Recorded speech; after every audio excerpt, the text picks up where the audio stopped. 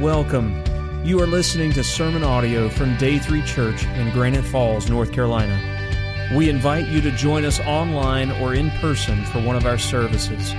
For more information about our church, please visit day3church.org. Day 3 Church. Experience a new day in your life. We'll start by giving you a test this morning. How's that? What's our theme right now in Romans? What? Service.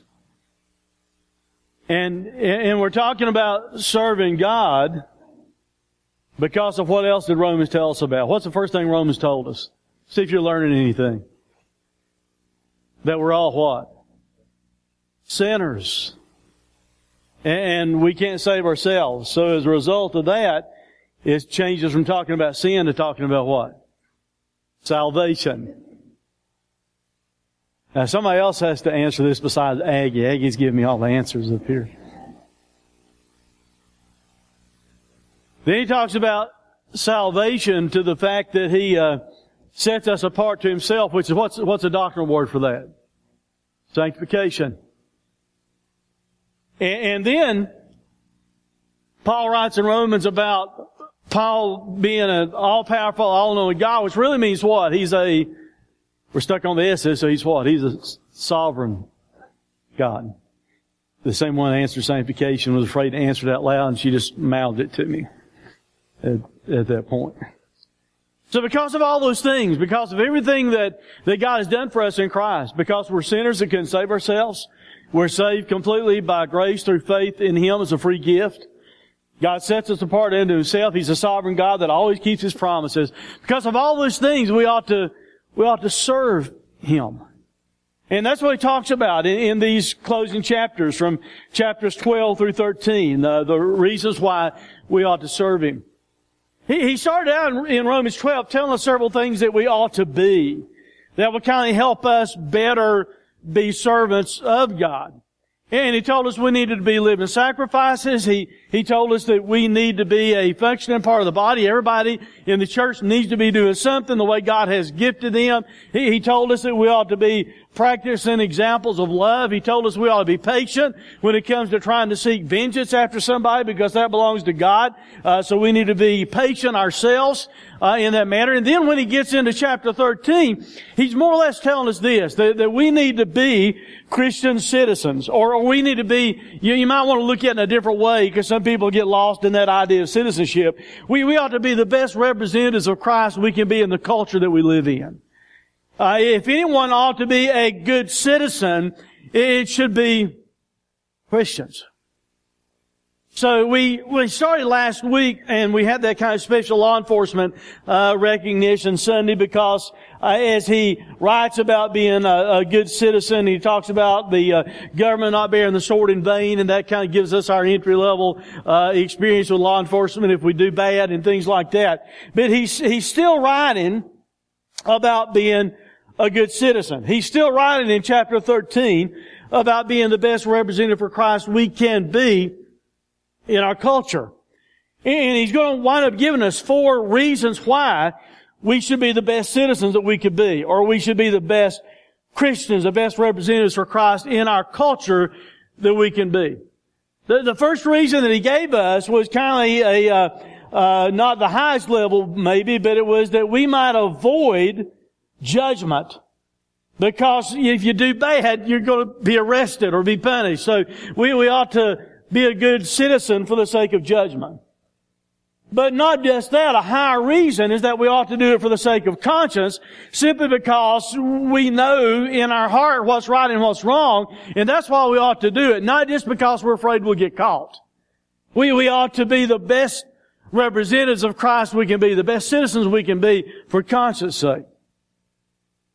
Today, the third reason, and to be honest with you, I was going to do reason number 3 and reason number 4 today, but the more I looked at reason number 4 in the last few verses in Romans 13, it will really make a better Easter message. So next week, we're going to do something a little bit different. We're going to take a hiatus from Romans for 1 week. We're going to do the Lord's Supper in a special way to kind of prepare our hearts for Easter Sunday, as it will be coming up. May even have a deacon ordination or something like that take place in the midst, but it's still going to be a really, really cool Sunday. You don't want to miss it, because we're going to take the Lord's Supper, I think, in a way that will bless you next Sunday morning. So please try and come and be part of that. And then Easter Sunday, we'll finish up Romans 13. But today, the third reason why we ought to be the best Christians we can be in our society, the best representatives of Christ we should be in our culture, is simply this. We ought to do it for the sake of love. You and I should strive to be the best Christians we can be. Strive to be the best person we can be, the best servant of Christ we can be in the culture that we live in for the sake of love. Look at verse 8 through 10, and then we'll spend the rest of our time just looking at these 3 verses. Owe no one anything except to love each other. For the one who loves another has fulfilled the law. The commandments, you shall not commit adultery, you shall not murder, you shall not steal, you shall not covet, and any other commandment are summed up in this word: you shall love your neighbor as yourself. Love does no wrong to a neighbor. Therefore, love is the fulfilling of the law. He just kind of finished writing about government and why government ought to be a reason why we try and be good citizens. But instead of just talking about how we ought to relate to government or officials in authority, now he's going to write to us about our neighbors or other people, how we ought to respond toward others. And instead of just thinking about the law, he's going to go to a much deeper reason, a higher level, as to why we ought to treat people the way we should. Why we ought to be the representative of Christ we should be in our day-to-day lives. And it's not just because there are laws that might get you if you fail to be the person you ought to be, but you and I as Christians, for the sake of love, we ought to treat people the way we should treat them. The way God would have us to treat them. Not just that we're afraid that we might get caught. So it's kind of 2 main things I want you to get today, and be some sub-points underneath each one. But here's the first one in light of what Paul's writing. Love is a debt that you and I have to pay. He said, owe no one anything except to love each other. So we're under this obligation. You and I as Christians have a debt that we need to pay. He said we need to be loving other people.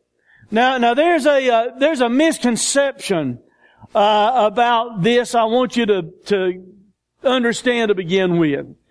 And I'm not going to spend a lot of time talking about it, but there's a really prevalent misconception where it says, owe no one anything. The act of owing someone something, the word itself means that you're accruing this debt.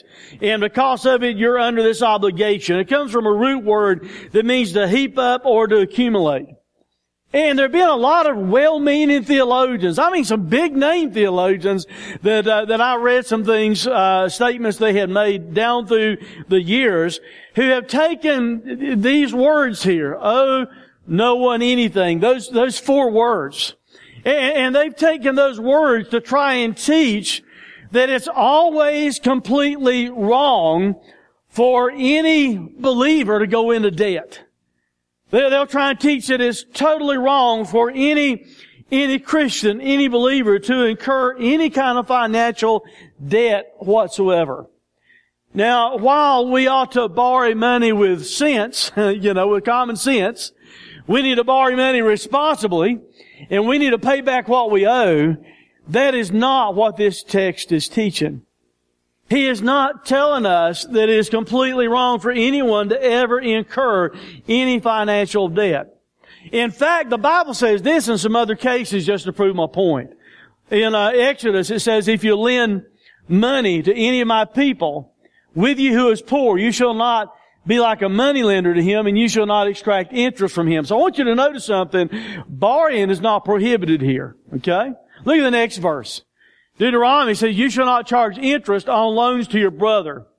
Interest on money, interest on food, interest on anything that is lent for interest.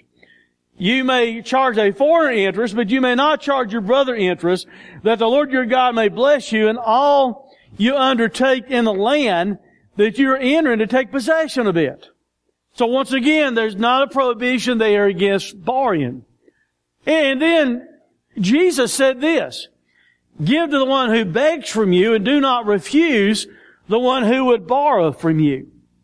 So the Bible does not prohibit anyone ever incurring debt. That's not what Paul is teaching in this passage of Scripture.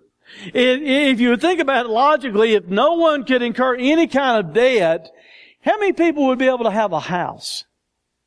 Some people would not have an automobile. Some people could not have an education and pay for college and things like that. If you could not incur any kind of debt whatsoever. It's interesting, though, that the Bible doesn't forbid borrowing money or legal financial transactions. What it does forbid is this. It forbids a Christian to extract interest from another Christian. It says that a believer should not charge interest to another believer. It said if it was of a foreigner, that could be done, but a believer should not charge interest of another believer. And he even said that you might be blessed. So, I don't know if we have any leaders of financial institutions here with us today or the next service or anything like that. It might make you start to feel nervous. If you're a believer, you might start wondering, well, I'm going to have to go, will my bank or the people I work for let me go through our accounts and see if these people are Christians? If so, I'm not supposed to charge them interest. I would say amen to that, wouldn't you?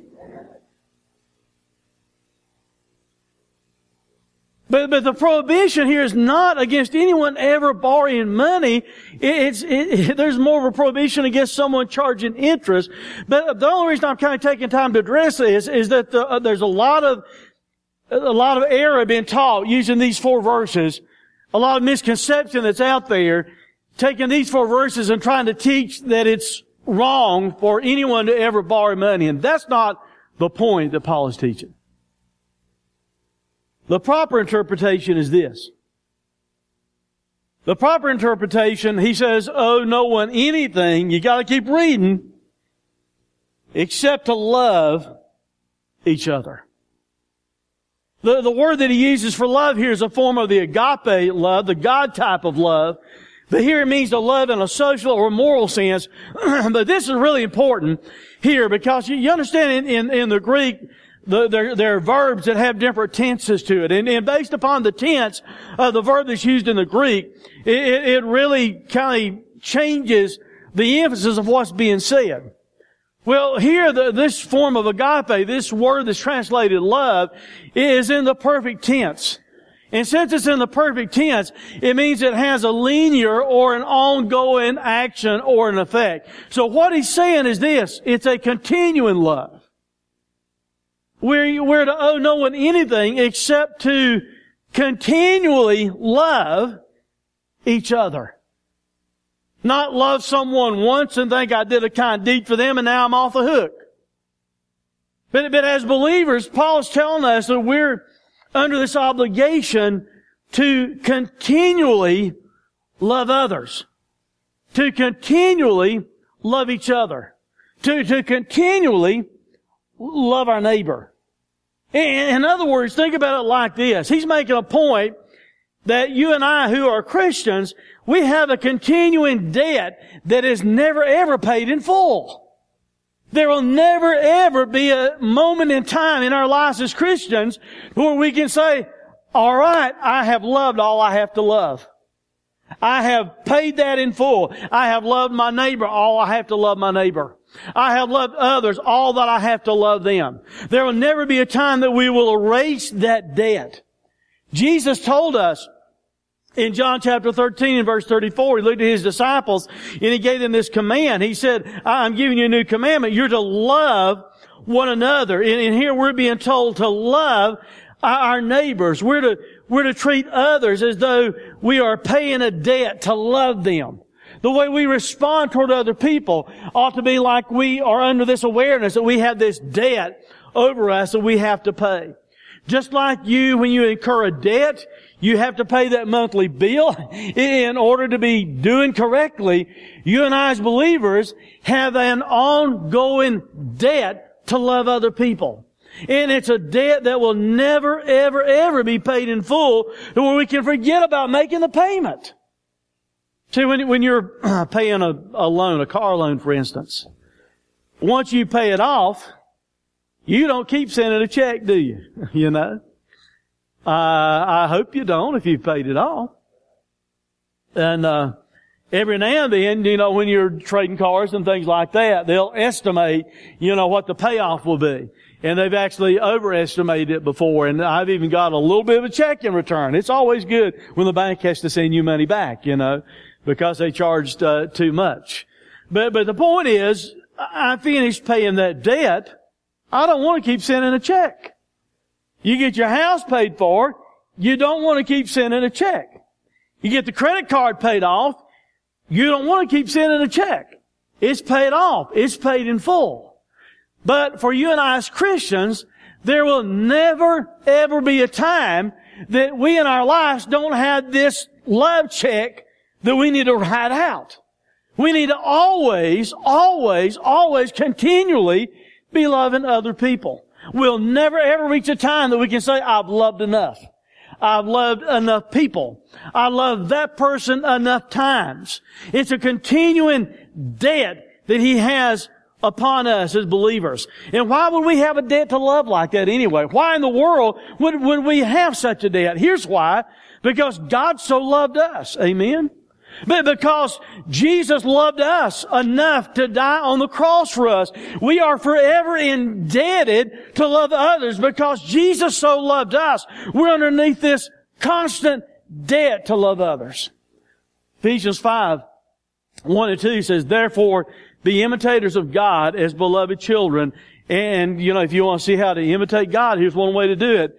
And walk in love as Christ loved us and gave Himself up for us, a fragrant offering and a sacrifice to God.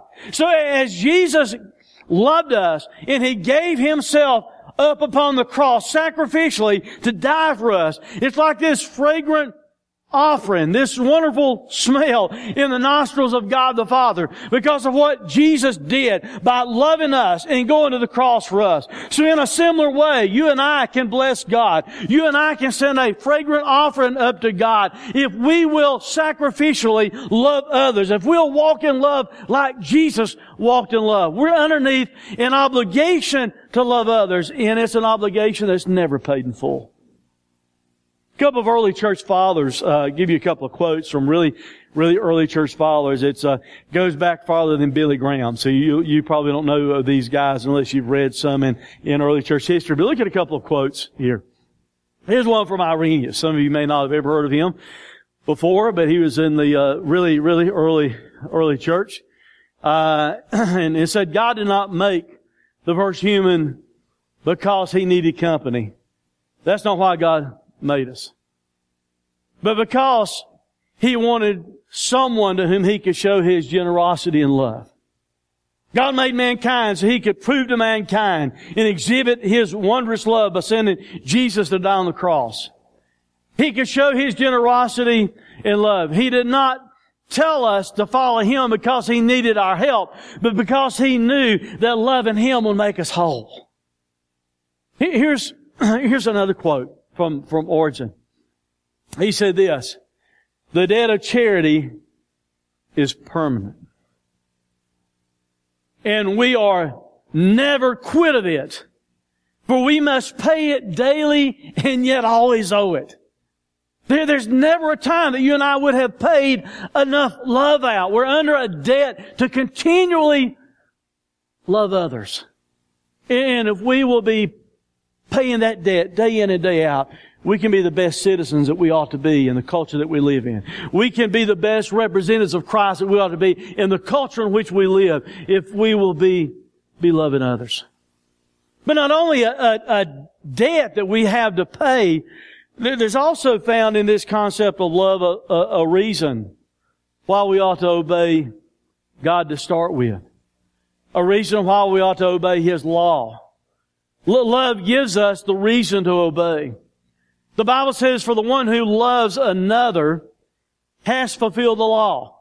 The commandments, you shall not commit adultery, you shall not murder, you shall not steal, you shall not covet, and any other commandment are summed up in this word. You shall love your neighbor as yourself. Love does no wrong to a neighbor. Therefore, love is the fulfilling of the law. What he's saying is simply this. Love.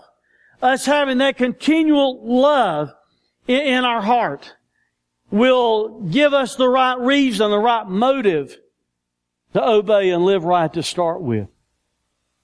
Some of the words that he uses there, the word for loves is the same word that we saw a moment ago in a social, moral sense. It's also in the perfect tense, so he's talking about if we will continually love other people. That's going to be what fulfills the law. When he talks about fulfilling the law, it's a word that we saw a few months ago in a different message that we were going through, a different series at the time. So it's been more months than I realize, I guess. But the word fulfill means to make replete. It means to cram a net full. Like if you can get one or two more fish in the net, and you're filling the net as full as you can of fish. It was used also, this Greek word was used to talk about filling up a hollow spot or a pothole, so to speak, in the road, to where you're making it level, and it's a good place to walk. I'm luckily today I'm not on crutches or something, because during the Patriot Guard funeral that we went on yesterday, I was walking through a church front yard, not a cemetery. A lot of holes sometimes in the cemetery. It was the front yard of the church. And I'm walking across through there, and I hit a hole that, if I had been going a lot faster, I might be up here on crutches, this morning. Someone needed to fill that hole up, so it wouldn't be a problem for me. That's the idea that's being given here. So if we will be continually loving other people, that will cram the net full, so to speak. That will level up the hollow place of us being obedient, of us fulfilling God's law, is what he's telling us. And here's what he means by that. You see, when we practice love, there's not really any need for other laws. Because what Paul is telling us is that love, you and I practicing a continual love, covers it all. He said there in the second part of verse 8, for the one who loves another has fulfilled the law.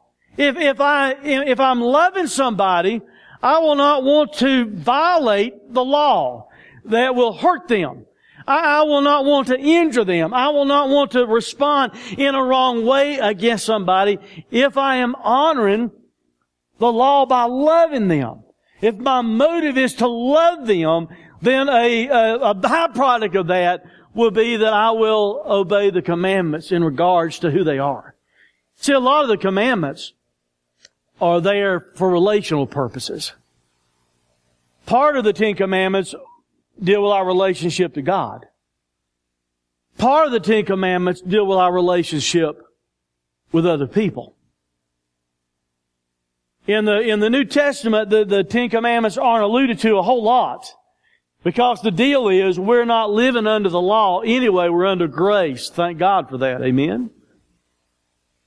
And you'll notice in this list it doesn't say anything about the Sabbath, because we don't worship on the Sabbath. Every day is a Sabbath for us because of what Jesus did for us on the cross.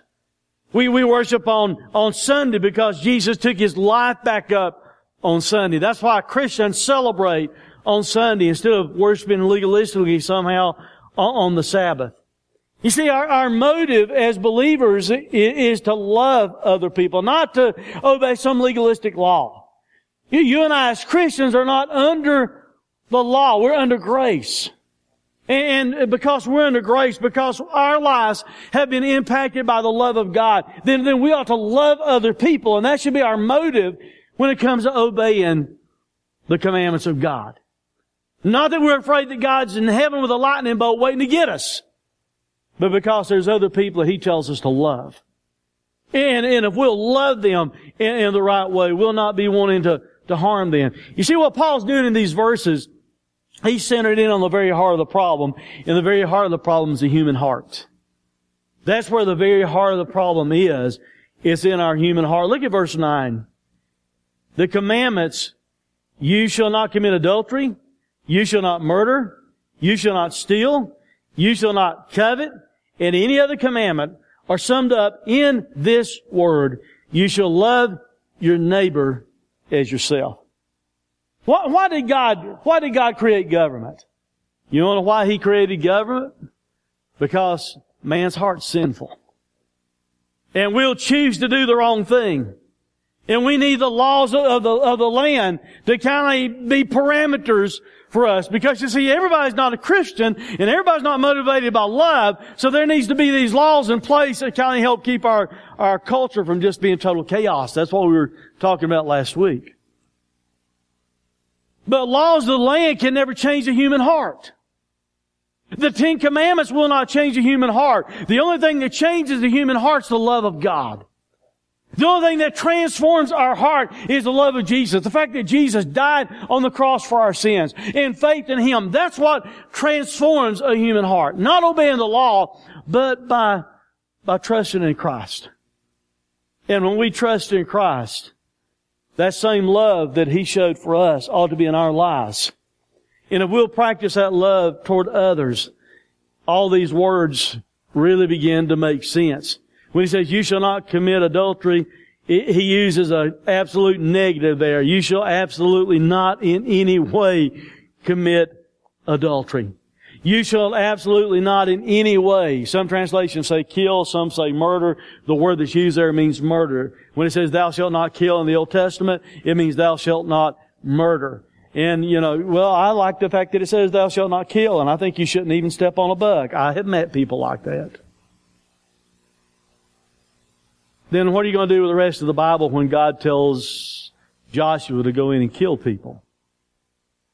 It's not thou shalt not kill, it's that thou shalt not commit homicide. Thou shalt not murder someone for no reason. It's not that it's wrong to kill someone if they are trying to kill you or anything like that. It doesn't say that. It's saying you shall not commit murder. It says you absolutely shall not set your heart upon, long for something, have this passion, covet after something that is not yours. And then he says it's more or less any other law that you want to come up with is summed up in this word. It's fully comprehended or realized in this word that we will love, once again, have a social and a moral love for others. It's in the perfect tense, once again, which means it's an ongoing linear action. We're to be continually loving other people. We're to continually love your neighbor. That word neighbor, we'll talk about it in more detail in just a moment. But it means the one that's near you, close by, a fellow man, a fellow human, a near neighbor. And he says we're to love them as we do what? What does it say? Love ourselves. In the same manner, in the same way that we love ourselves, we are to be practicing love toward others.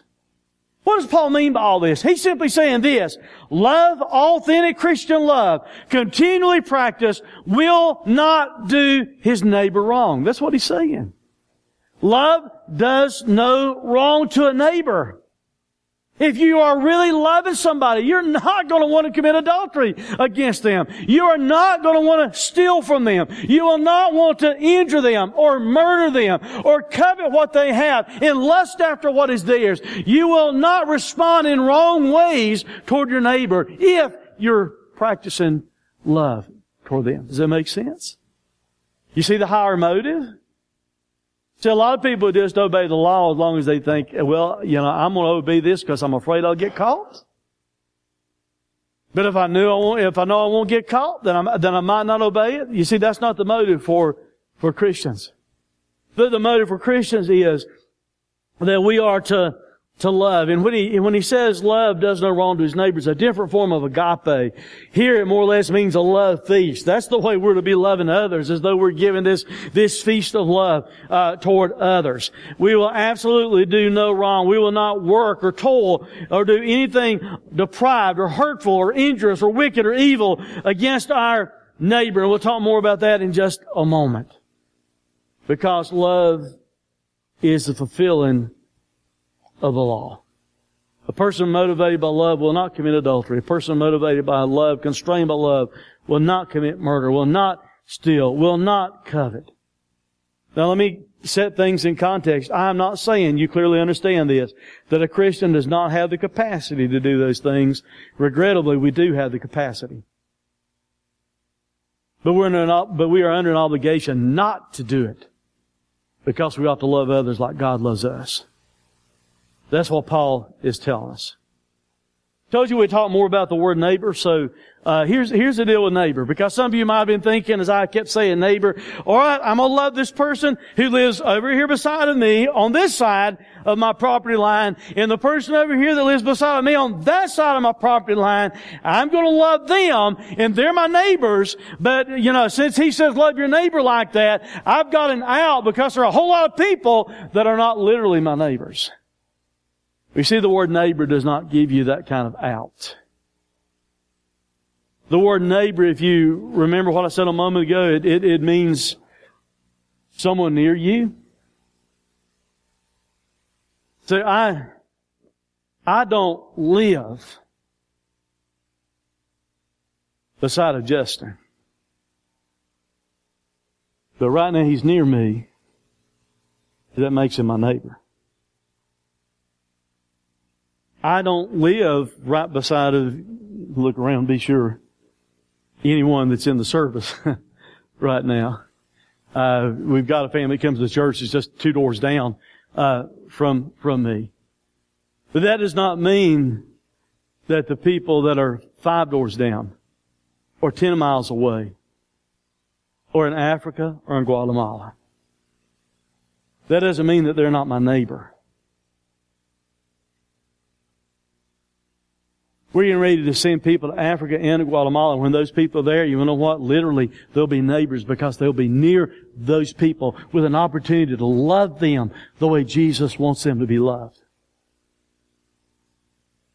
I read a story about a pastor that had a man in his church that was completely against giving to missions.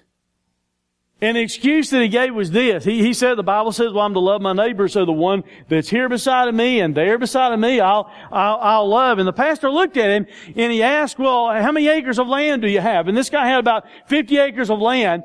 So he said, well, how many neighbors do you have around the edge of your property? And I think he had maybe 4, whose property lines came up and touched his. And then the pastor asked him, well, how far down does your land go?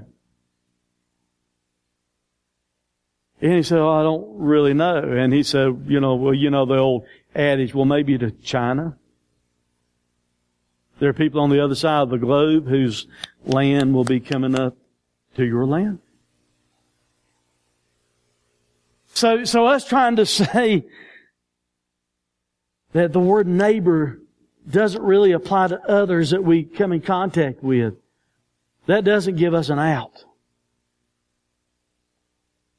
Jesus had this man come up one time and ask him, this lawyer asked Jesus, who is my neighbor?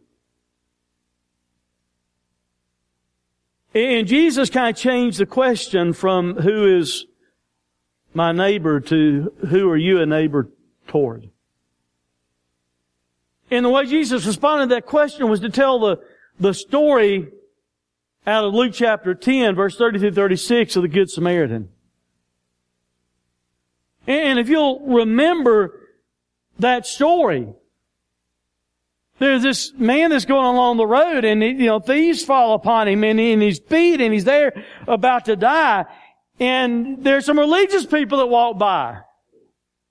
There's a Levite that comes by and he sees him and kind of skirts around the outside and doesn't take time to help him. And a priest comes by and he just looks at him and he goes around and doesn't take time to help him. But in the story of Jesus, there's this Good Samaritan, and to add teeth to what Jesus is saying, the Jews and the Samaritans hated each other, and yet there's this Jewish man laying there in the road, bleeding to death, and this Samaritan comes by, even though there's this animosity between the Jews and the Samaritans, this Samaritan comes by and he cares for him, and he loves him, and he wraps up his wounds, and he takes him, and he puts him in the inn, and he pays money for him to be cared for. And then Jesus turns the question back to the lawyer, and he asks him, who was the neighbor, the two that walked by, or the one that stayed there, the Samaritan, and helped him? And this Jewish lawyer, as much as he hated to, had to admit that his neighbor,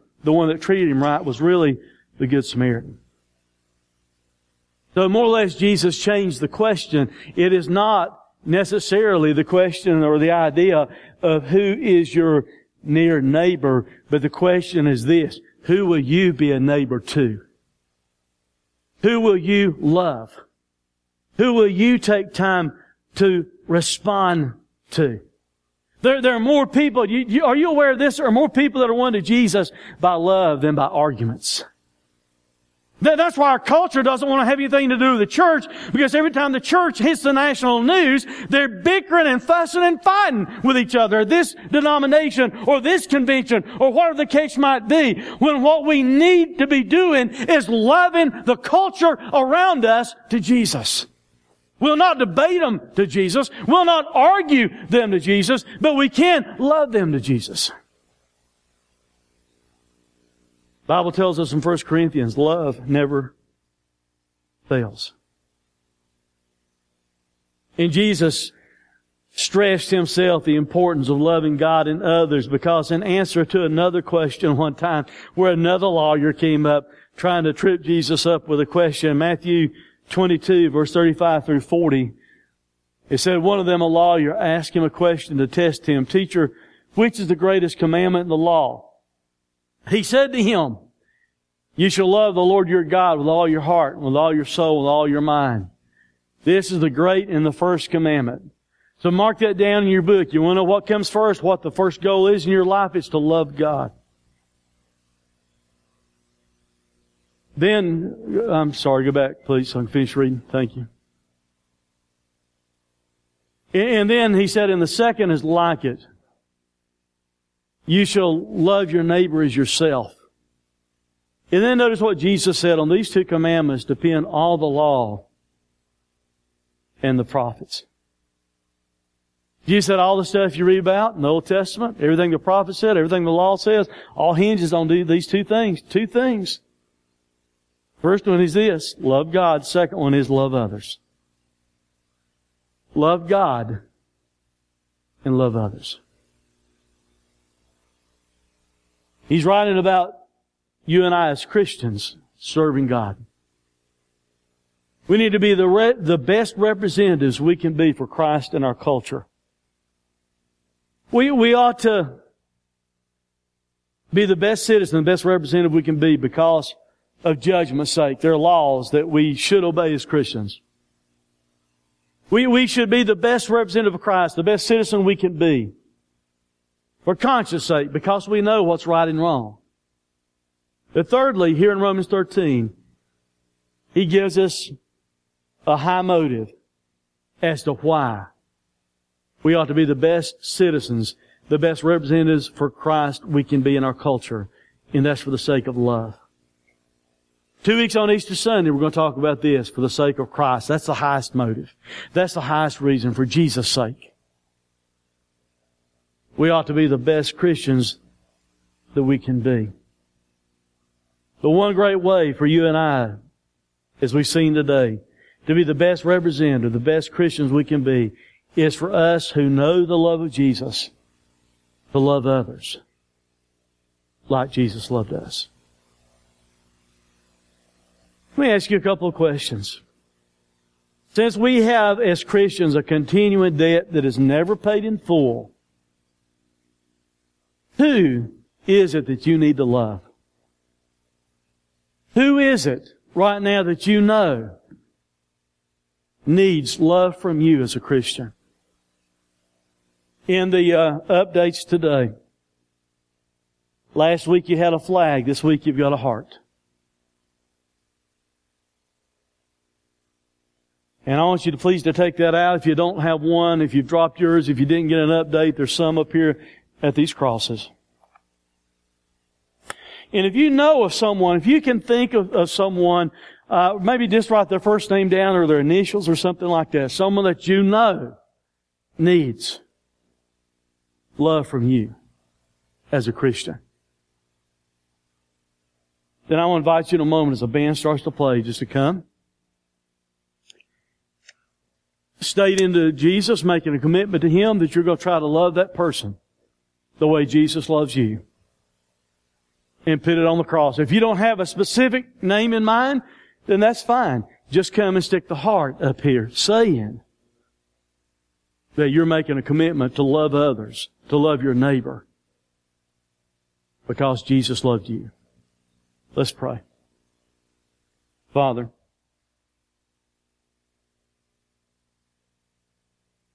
Lord, help us right now to consider how much You've loved us by sending Your Son. And God, how You, through the pen of Paul, tell us that we've got this debt that we owe. A continual debt that is never paid in full to love others. Help us right now as Your people to make commitments to love others like You've loved us. Father, help us right now to make commitments in our hearts as we think about our Easter offering, to help support other people being reached in North America and other people being reached in Guatemala. Father, we pray that you seal in our hearts the desire and the amount that You'd have us to give toward Africa, that other people in may come to know, and beyond May, as the impact of this ministry goes on in South Africa, that they may come to know Christ. God, help us to send love across North America. Help us to send love to Guatemala. Help us to send love to Africa. But Father, help us to send love to those that we come in contact with each and every day of our lives. Help us to live our lives loving You and loving others. For in Christ's name we pray. Amen. For some reason you have never trusted Christ as your Savior, I want to invite you also, as these come to the cross, to put their hearts there. If you don't know Christ as your Savior, why not come with your heart and give your heart to Christ? And I'll be here at the front, and I would love to spend time to talk to you at the end of the service. Please stand. Thanks for listening to this sermon audio production from Day 3 Church. We pray that it has ministered to you. For more information about our location, service times, or other sermon podcasts, please visit us online at day3church.org. Day 3 Church. Experience a new day in your life.